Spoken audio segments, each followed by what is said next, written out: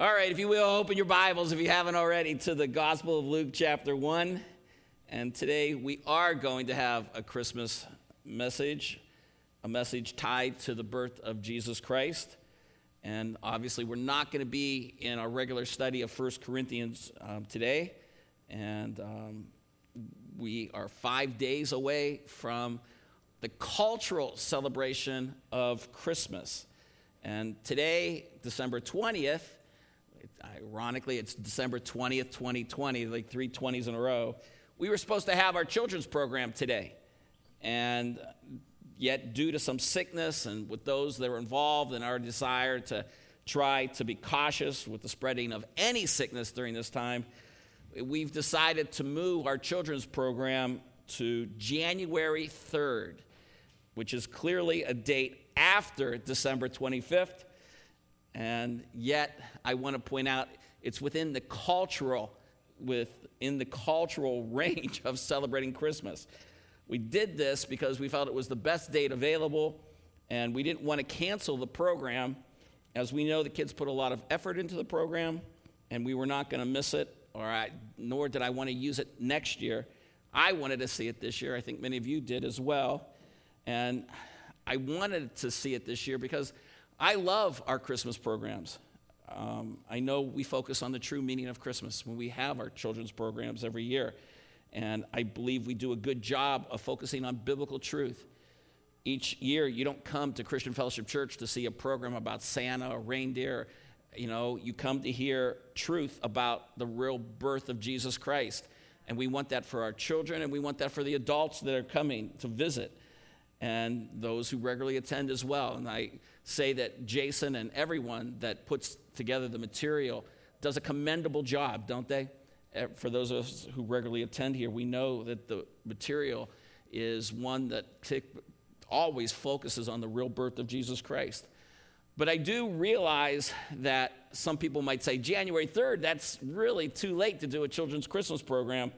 But I point out there's this large cultural exception that I learned about this week that we fit into, and it deals with the 12 days of Christmas.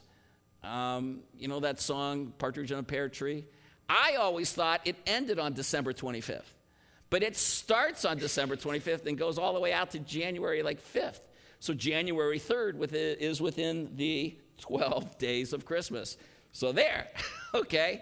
And so we will have our children's program within the range of the 12 days of Christmas. All right, so back to our Christmas message today. Today's message is going to be a topical message. We will be in many verses, and I hope this is a good message to bless all of you regarding the celebration of Christmas that goes along with what our children do in the children's program and what we should be doing every Christmas, and then we also try to do on Christmas Eve, and my plug for our Christmas Eve service as well. I've entitled my message, The Real Magic of Christmas is Divinely Supernatural. You like the slide up there? It's moving. It's kind of neat this year, a moving slide, okay? Now, before anybody gets upset with me with using the expression magic, let me explain.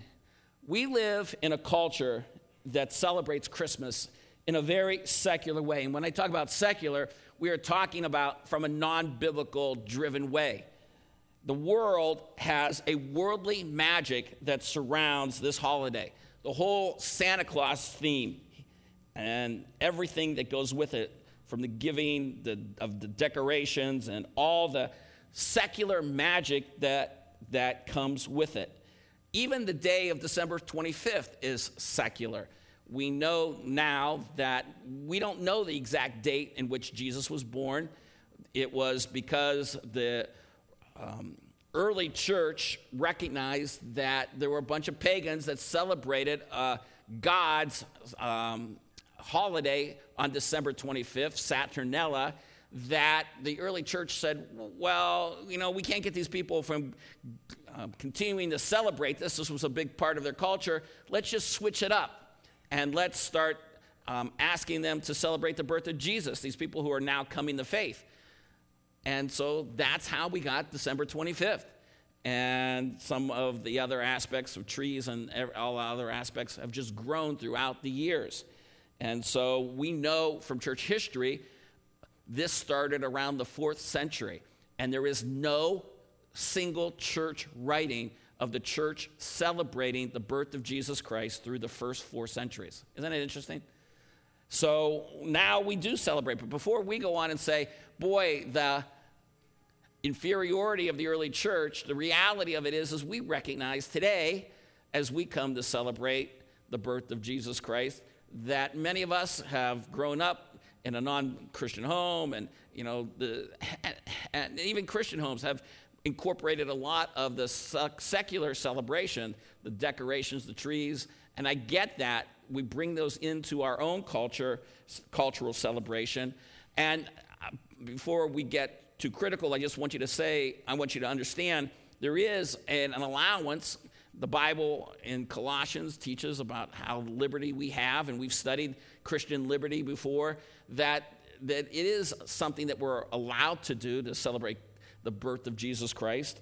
But it's very important that we go only so far, that we do keep our guard up. And we are aware that there's a lot of myth that is involved in this holiday, and yet it's very important that parents are educating their children about what is true and what is not true. And it's important that the church only goes so far. Now, when I talk about Christmas magic, though, it is one of the main themes of the secular celebration.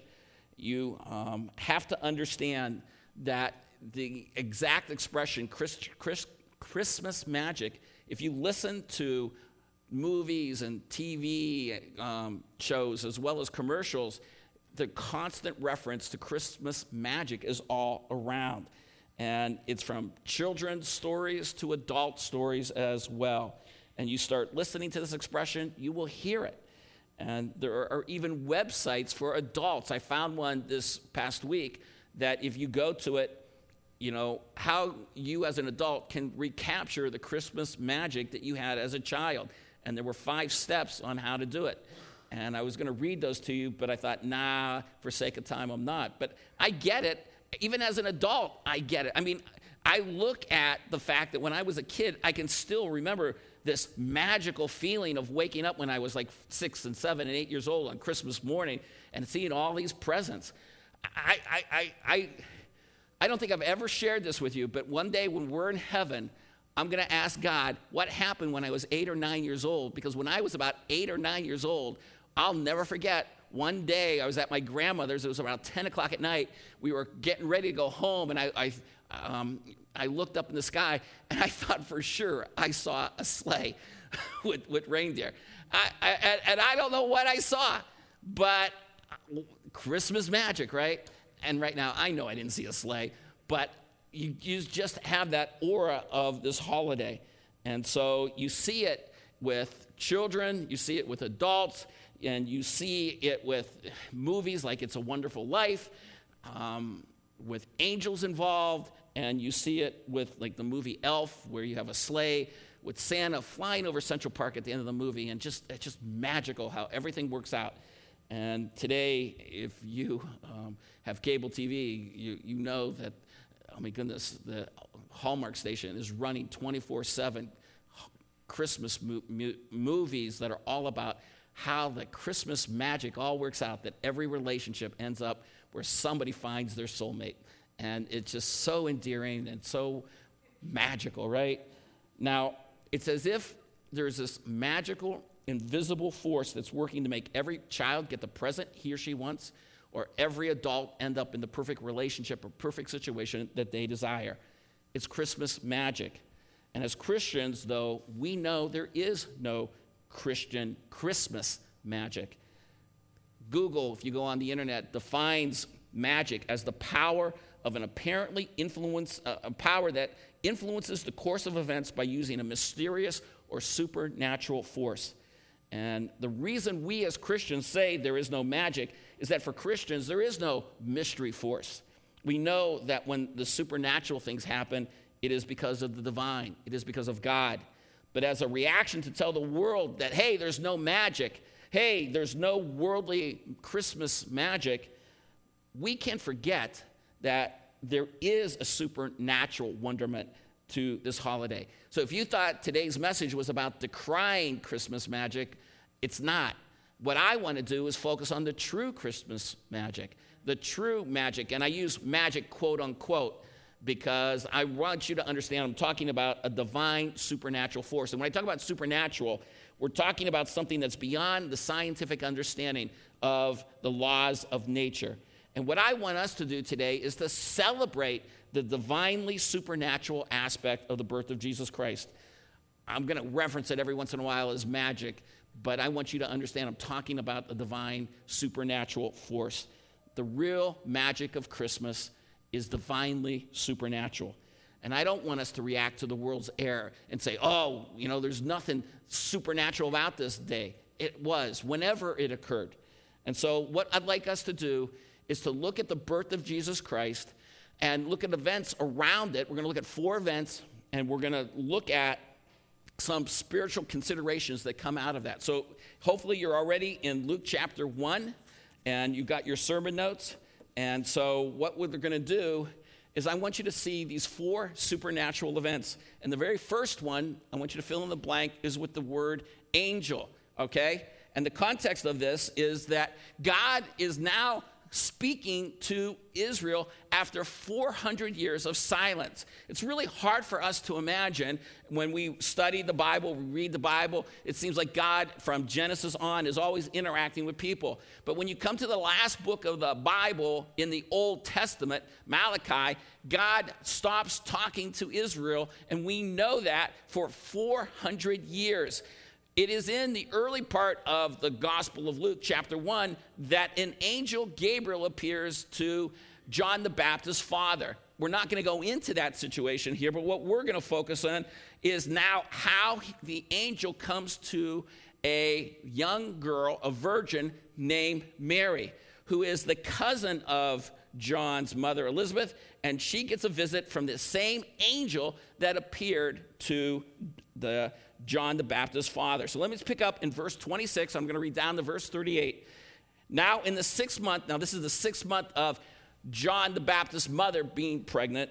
Now in the 6th month, the angel Gabriel was sent from God to a city in Galilee called Nazareth, to a virgin engaged to a man whose name was Joseph, of the descendants of David, and the virgin's name was Mary.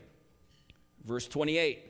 And coming in, he said to her, "Greetings, favored one, the Lord is with you." But she was very perplexed at this statement and kept pondering what kind of salutation this was. And the angel said to her, "Do not be afraid, Mary, for you have found favor with God. And behold, you will conceive in your womb and bear a son, and you shall name him Jesus." Verse 32. "He will be great and will be called the Son of the Most High. And the Lord God will give him the throne of his father David. And he will reign over the house of Jacob forever, and his kingdom will have no end." Mary said to the angel, "How can this be, since I am a virgin?" Verse 35, "The angel answered and said to her, the Holy Spirit will come upon you, and the power of the Most High will overshadow you. And for that reason, the Holy Child shall be called the Son of God. And behold, even your relative Elizabeth has also conceived a son in her old age, and she who was called barren is now in her 6th month." Verse 37 should be starred. "For nothing will be impossible with God." And Mary said, "Behold, the bondslave of the Lord, may it be done to me according to your word." And the angel departed from her. So in this passage, we see an angel named Gabriel break through time and space to visit Mary. So the key word is angel. This is an event where you don't have people being visited by angels on a normal course of events. And so anytime you have somebody visit you, that's no big deal. But when an angel comes, that is a big deal. And I know from reading the Bible, sometimes we think it is the normal course of events that people are always interacting with angels. This is it. It's very, you don't have angels visiting with people on a normal course of events. And so, you have movies today that I love. I do like It's a Wonderful Life. But you have angels in there, and you have an angel interacting with people, and that is not what God has as a norm. We do know that there is something called guardian angels, but we are not told that they're going to appear to us and talk to us. Hebrews talks about the fact that people will entertain angels unawares, not that they were going to interact and say, oh, I'm talking and I'm dealing with an angel. And also, it's very critical that we understand when we deal with angels, we're dealing with these supernatural beings. Gabriel, we've seen him all the way back in Daniel, the book of Daniel. I think it's 1 or 2 occurrences that he's there from 600 years ago. It is absolutely incredible who these beings are. And I'm not going to go into a doctrinal study in great detail of who angels are than to say they are fascinating beings that seem to not age, seem to be able to go in and out of places. And if you would like to know more about angels, one of the greatest books ever written on angels was written by a man who's not so much a theologian as he was as an evangelist, Billy Graham. Billy Graham wrote a great book that has stood the test of time. I think it was written it was like 60 years ago. And so if you're looking for a Christmas present to give somebody, Billy Graham's book on angels, if you want to go into great detail on who angels are, that's a great book to still get, because all he did was take a lot of Bible verses and say, this is what the Bible says about angels. It was a super book. And so when we look at angels, it's very important that we recognize these were supernatural events. And as I read obituaries these days, I still read it. You'll hear so-and-so died and they became an angel. And, some of the Hallmark movies even deal with it. People who die and they become angels. That's not what happens, people. That is not. Angels are these supernatural beings. And for the angel to come here, it is something that is extraordinary. It's supernaturally divine. And there's 2 points I want to make out. Number one is the very presence of this angel is supernatural. And then second, he foretells of the Holy Spirit's supernatural work, because he tells her, look at verse 35, the Holy Spirit will come upon you, and the power of the Most High will overshadow you. And for that reason, for the child is to be called the Son of God. That's a supernatural message. And what I think it's really important for us to do is to tell our children, this is supernatural. This is God bringing a Christmas magic, but it's divinely supernatural. And we as adults should focus on this. This is God breaking into time and space with his angel to get his message out and to bring about something significant. Let's move on. Let's go over to Matthew. Basically, it's kind of interesting. We're going to look at the sequence of events, almost how these all played out. So go to Matthew chapter 1, and with your blanks, fill in the word affirmation. Now we're going to see the affirmation of the Lord's supernatural work in Mary. The Gospel of Matthew opens up with the genealogy of Jesus and then goes into what many of you have as a heading, the birth of Jesus Christ in verse 18. But more so, it's more just the affirmation that it's occurred. And so let me just read verses 18 and 19. It says, now the birth of Jesus Christ was as follows. When his mother Mary had been betrothed to Joseph, before they came together, she was found to be with child by the Holy Spirit. And Joseph, her husband, being a righteous man and not wanting to disgrace her, planned to send her away secretly. He decided that he was not going to divorce her. He wasn't going to divorce Mary. Now, this is important that we look at this event and we look at what's happened here is not giving us details of how the Holy Spirit impregnated Mary, but just affirmed that it occurred. Because when you look at this, it just says she was with child. All right? She was with child. So we're not given any details other than an affirmation that it occurred. Luke said it would occur when Gabriel spoke to Mary, and now it has occurred. I don't know if in heaven we'll be able to get to see and understand exactly how this entire process played out. We're just to know it happened and understand that it gets affirmed right here. but we must realize this is supernatural. And we must realize this is the only time it has ever happened and ever will happen. And again, this is not something that is happening on an ordinary basis, but it is something we need to tell the children. This was supernatural. This is something that is out of the ordinary. This is, quote unquote, true Christian Christmas magic. Okay? But again, not like the world, but of divinely being supernatural. And how God did this, we're never told. But one thing I do want us to stress, and I do want us to, as a side note, always to remember, is I truly believe God was also working behind the scenes culturally. And what do I mean by that? Is when we look at the fact that they were betrothed, okay? You see up in verse 18, it says Mary had been betrothed. This is something I've emphasized before, that a betrothal period was an engagement period that was in the Jewish culture, that when the man and wife decided to get married, or the man and the woman decided to get married, that they would be betrothed. And it was like a 1-year testing period. It was a 1-year period in which the two of them came together, okay, and said, all right, we're going to test this thing out for the public and for ourselves.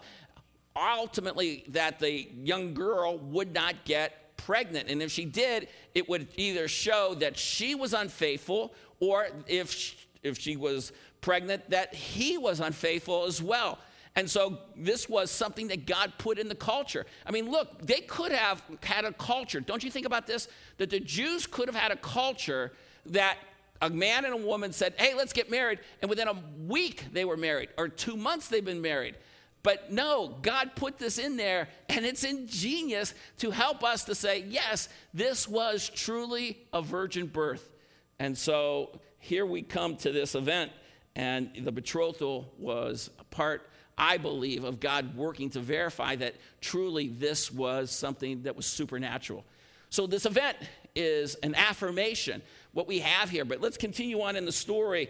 And what we're going to see now is an appearance of an angel of the Lord. Fill in the blank with an appearance.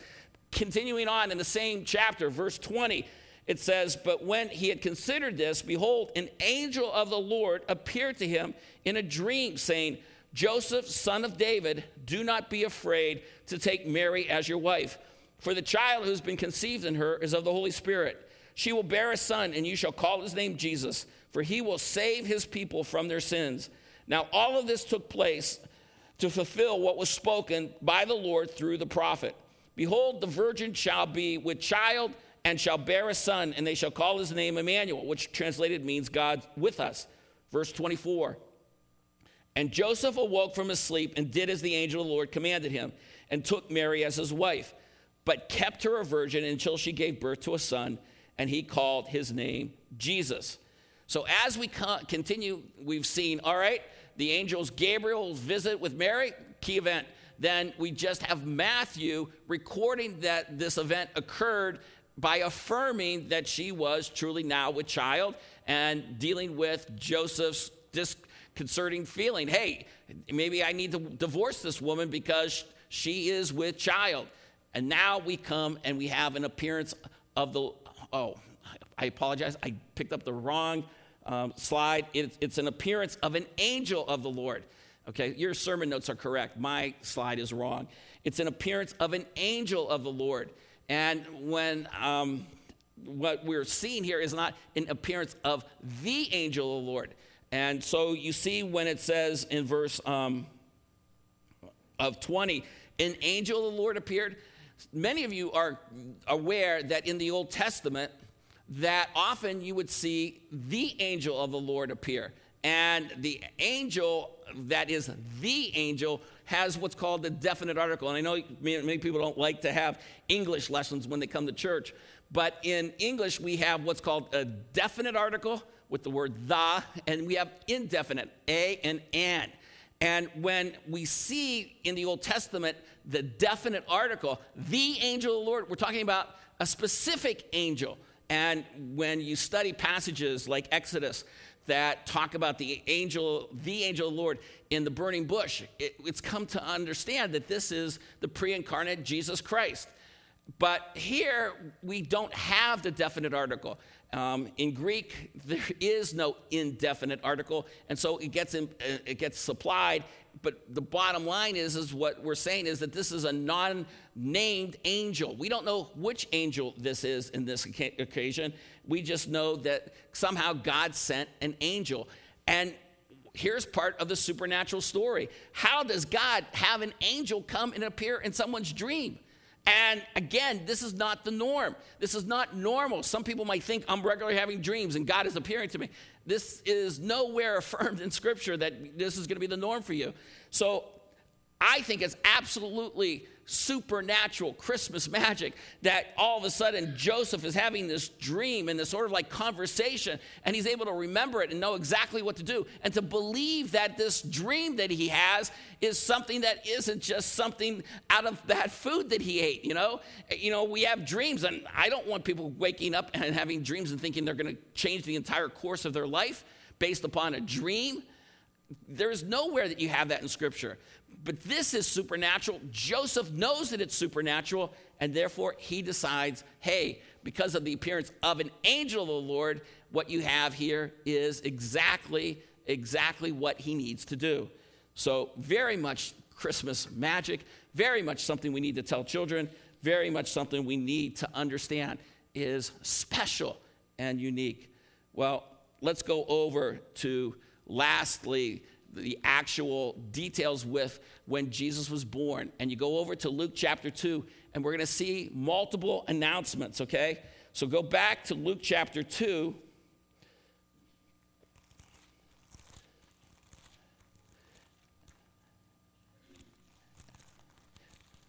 And we move at least 9+ months after when the angel appeared to Mary in Luke chapter 1. We know that there's been a decree for a census, and in 1 to 7, you're not given a supernatural recounting of when Jesus was born. And all of a sudden, angels appeared, and an angel appeared as the perfect physician, midwife, whatever. You don't have little drummer boys coming up and playing their song, and you don't have angels talking, and we don't even know whether Jesus cried or not, okay? And you don't get any of those details. God doesn't focus anything supernatural with the birth of Jesus. Look at verse 6.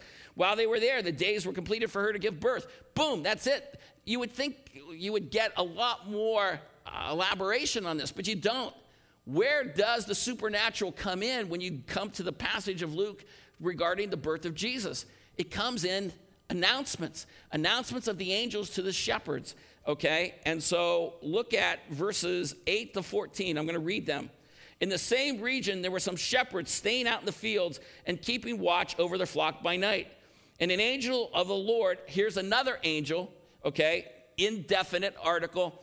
An angel of the Lord suddenly stood before them, and the glory of the Lord shone around them, and they were terribly frightened. But the angel said to them, do not be afraid, for behold, I bring you good news. Basically, I bring you the gospel of great joy, which shall be for all the people. For today in the city of David, there's been born for you a Savior, who is Christ the Lord. This will be a sign for you. You will find a baby wrapped in cloths and lying in a manger. And suddenly there appeared with the angel a multitude of heavenly hosts, praising God and saying, glory to God in the highest, and on earth peace among men with whom he is pleased. Now, you notice that it says an angel of the Lord and then a heavenly host. How in the world do we know the heavenly hosts are angels? Well, they're supernatural beings. There are psalms like Psalm 148, verse 2. There are psalms like 148, verse 2, and Psalm 103, 119 to 21 that talk about angels and hosts. And it's probably the closest that we get that say these hosts, this multitude and large magnitude of beings are angels. All right, so theologically, how do we know that heavenly hosts are angels? Well, those are the passages that people look and say, well, it seems like God is alluding to the fact that these are angels. And so what you have here is an angel supernaturally announces the birth of Jesus. that he's the Savior, and that's an incredible announcement. And then you have an angelic host bringing a praise.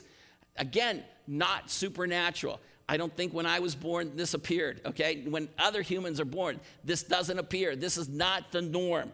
And I know it sounds really bananic, really simple, but what we have here is what occurred, who knows when, December 25th or April 1st or whenever it was.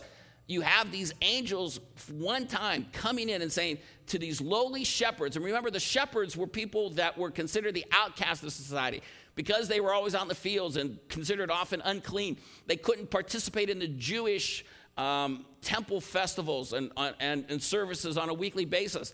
And so God chose these humble people to bring the announcement so that they could go back, honor the baby, and then start to spread. Hey, we had these angels talk to us. So you have these two announcements. And so when you look at the second one, look at verse 14. Glory to God in the highest, and on earth peace among men. Doesn't that appear on a lot of Christmas cards? Most of us will see that. 99% of the Christmas cards that I have seen, just using an arbitrary number there, but a high number, will keep the first part of verse 14 on the Christmas card. But it's rare that I find a Christmas card that says, and on earth peace among men, with that last line, with whom he is pleased. And today we understand pleasing God, the only way you can do it is through the gospel of Jesus Christ. Faith alone in Christ alone. It's incredible that even in Christmas cards, sometimes the message of the gospel is kept out. And it's important that we always remember in this supernatural announcement, when the first angel says, hey, the Savior is born, and it's right from the start, it was the idea that it's going to be very specific. Not everyone is going to be blessed by this. The people who only believe, and this is my exhortation, let us make sure that we believe, let us make sure that others believe as well. Because Jesus said, unless a man is born again, he doesn't go into the kingdom of God. The only way to please God is to come through Jesus Christ. And unless you have done that, the birth of Jesus Christ, I say this in a sense, is not going to bless you to the full extent that it could have. Obviously, society's been greatly blessed by the coming of Jesus Christ. And yet, ultimately, the only way to be truly blessed by this supernatural event is to believe and become born again. Now, let me just take you through 5 considerations. What I want to do is just, if you flip your sermon notes over, is just talk about, when we look at this, let's consider some supernatural application. And number 1 is, let's just remember the birth of Jesus is truly a supernatural event we should marvel over. And you should fill in the blank event. And I realize now, when I made my sermon, when I did this, I took the wrong notes. But the idea is that it's still up there. It's the right words, but just the wrong underline on this one. The birth of Jesus is truly a supernatural event we should marvel over. So the key word is event. One event, the birth of Jesus, is where these other 4 events were all tied to. The birth of Jesus is not ordinary in any way. Children are born every day all around the world, but history has never seen a child born like this. And just because the world overreacts, we should not overreact. We should not say, oh, we're going to try to downplay this holiday. This should be something we consider divinely magical, divinely supernatural. And we should marvel at it, and we should not back down in any way. We should sit every once in a while and contemplate what God did to come into time and space to make the event of the birth of Jesus Christ so fantastic. Yet at the same time, we need to remember supernatural events are not the norm. When I use the word norm for normal, okay? The idea of the supernatural that interacts with the norm is not what happens to us on a regular basis. And I think this is key, because you watch the Hallmark movies, you watch the It's a Wonderful Life movies, and you would think that this is happening all the time for people who are believers. And the reality of it is, it's not. Life is filled with day-to-day, hard, normal routine. And I mean, even Joseph and Mary, who interacted with the angels, basically, this is like one-time events, few-time events in their life. They're not dealing with this on a regular basis. And we've got to remember this because the world pushes that Christmas magic is a day-to-day event, and it's not. And so sometimes you think, if I live by faith, shouldn't I have more of this? No, living by faith is going to be the hard, take the Bible and live it out and not see this magic every day. Third, salvation, two fill in the blanks here. Salvation is a supernatural event seen in a new direction of every believer's life. And what we want to see here is the two key words: salvation, the idea of being delivered, okay? Is the idea of being delivered from hell, the idea of being delivered from sin. And for every believer, each believer, the idea that this baby Jesus grows up and to be our Savior, to change us from the inside, that's supernatural. We need to be rejoicing over this. We need to think, hey, I recognize I may not see angels on a normal basis, but I've got to recognize my new direction. I've repented. I've come to faith in Jesus Christ. This is a miracle. This is the supernatural touching my life. Listen, if you're not seeing that new direction, you're in trouble. Not because I'm bringing condemnation. I want you to say to yourself, wow, I've touched the divine. I have been born again. I know that I'm on the new direction. And this is what I want you to see, that you as a believer can marvel at Christmas. And when the whole world is celebrating and worried about, is there going to be a new car in my driveway? Or is there going to be a diamond gift given to me? Listen, we've been given the greatest gift ever. There's nothing any of us who are believers in Jesus Christ could ever exchange Jesus Christ and our salvation and being born again for, right? Absolutely. And then fourth, if I'm going to be celebrating supernatural events and I'm going to celebrate on Christmas, the idea of sanctification, the idea of being more holy, it's a big word, I know, but you fill in the blank, we change and become more and more like Christ in us, Colossians chapter 1. And that's something to celebrate. This is something you need to tell children. What makes Christmas magic so incredible is that the God who was born in that manger grows up, dies on that cross, and the Bible tells me in Colossians 1, he comes to live inside me. And that's not myth. That is not make-believe. That is not something that is like, Rudolph floating over the sky. All right? This is an incredible reality. And the more and more I become like Jesus Christ, is something that is supernatural. Listen, if I could tell you, here's 5 steps to how to all lose weight. Here's 5 steps on how to be a better husband. Here's 5 steps on how to be a better wife. Here's how to be a better friend. 5 steps. And anyone can do it, then that's not supernatural. But if I am somebody that cannot get over lust, and I cannot get over lying, and I cannot get over drinking, and I can come to you today and say, I am a changed person because it's from the inside out that I'm changed. That is supernatural. That's sanctification. And that is something that when we look at the birth of Jesus Christ and we say, wow, this is what he brought.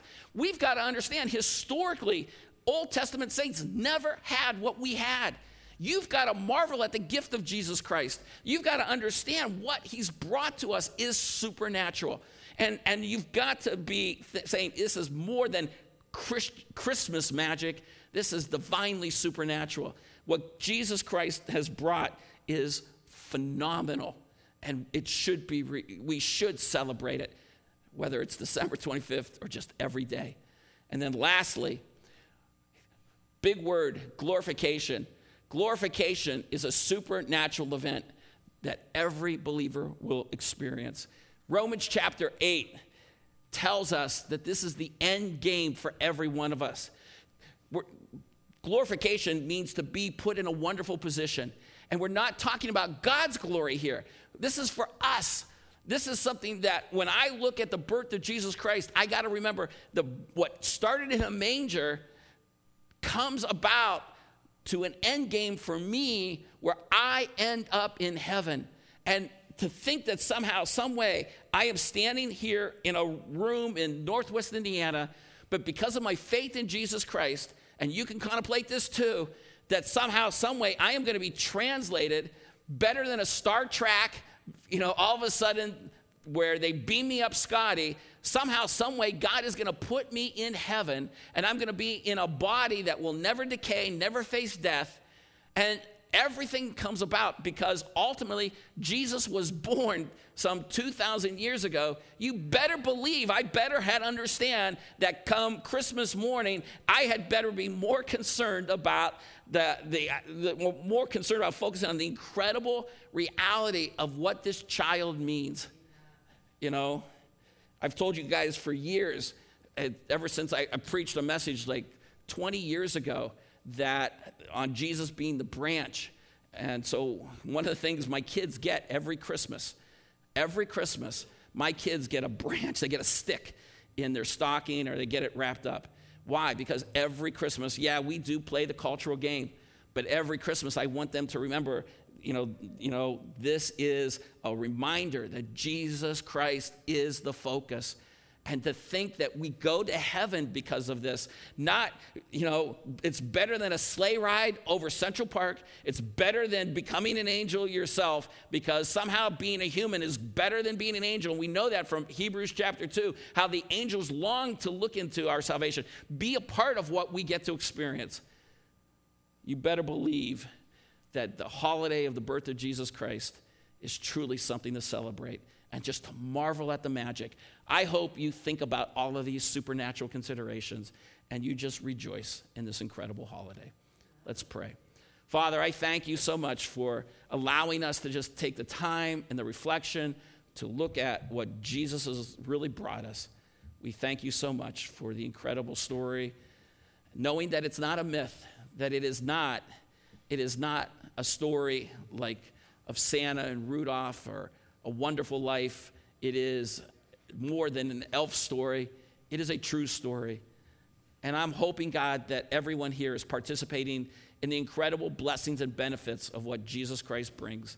I pray, God, that we're reveling in the incredible story of the supernatural way that you've touched our lives. I'm hoping, God, that believers can say, yes, I've been born again, and I can see Christ in me, the hope of glory, and that I am becoming more and more like Jesus. And I'm thankful, God, that you've painted me at times in the corners where I can't change myself, where I've struggled with some sin and I haven't been able to just say, I'm going to make my life better.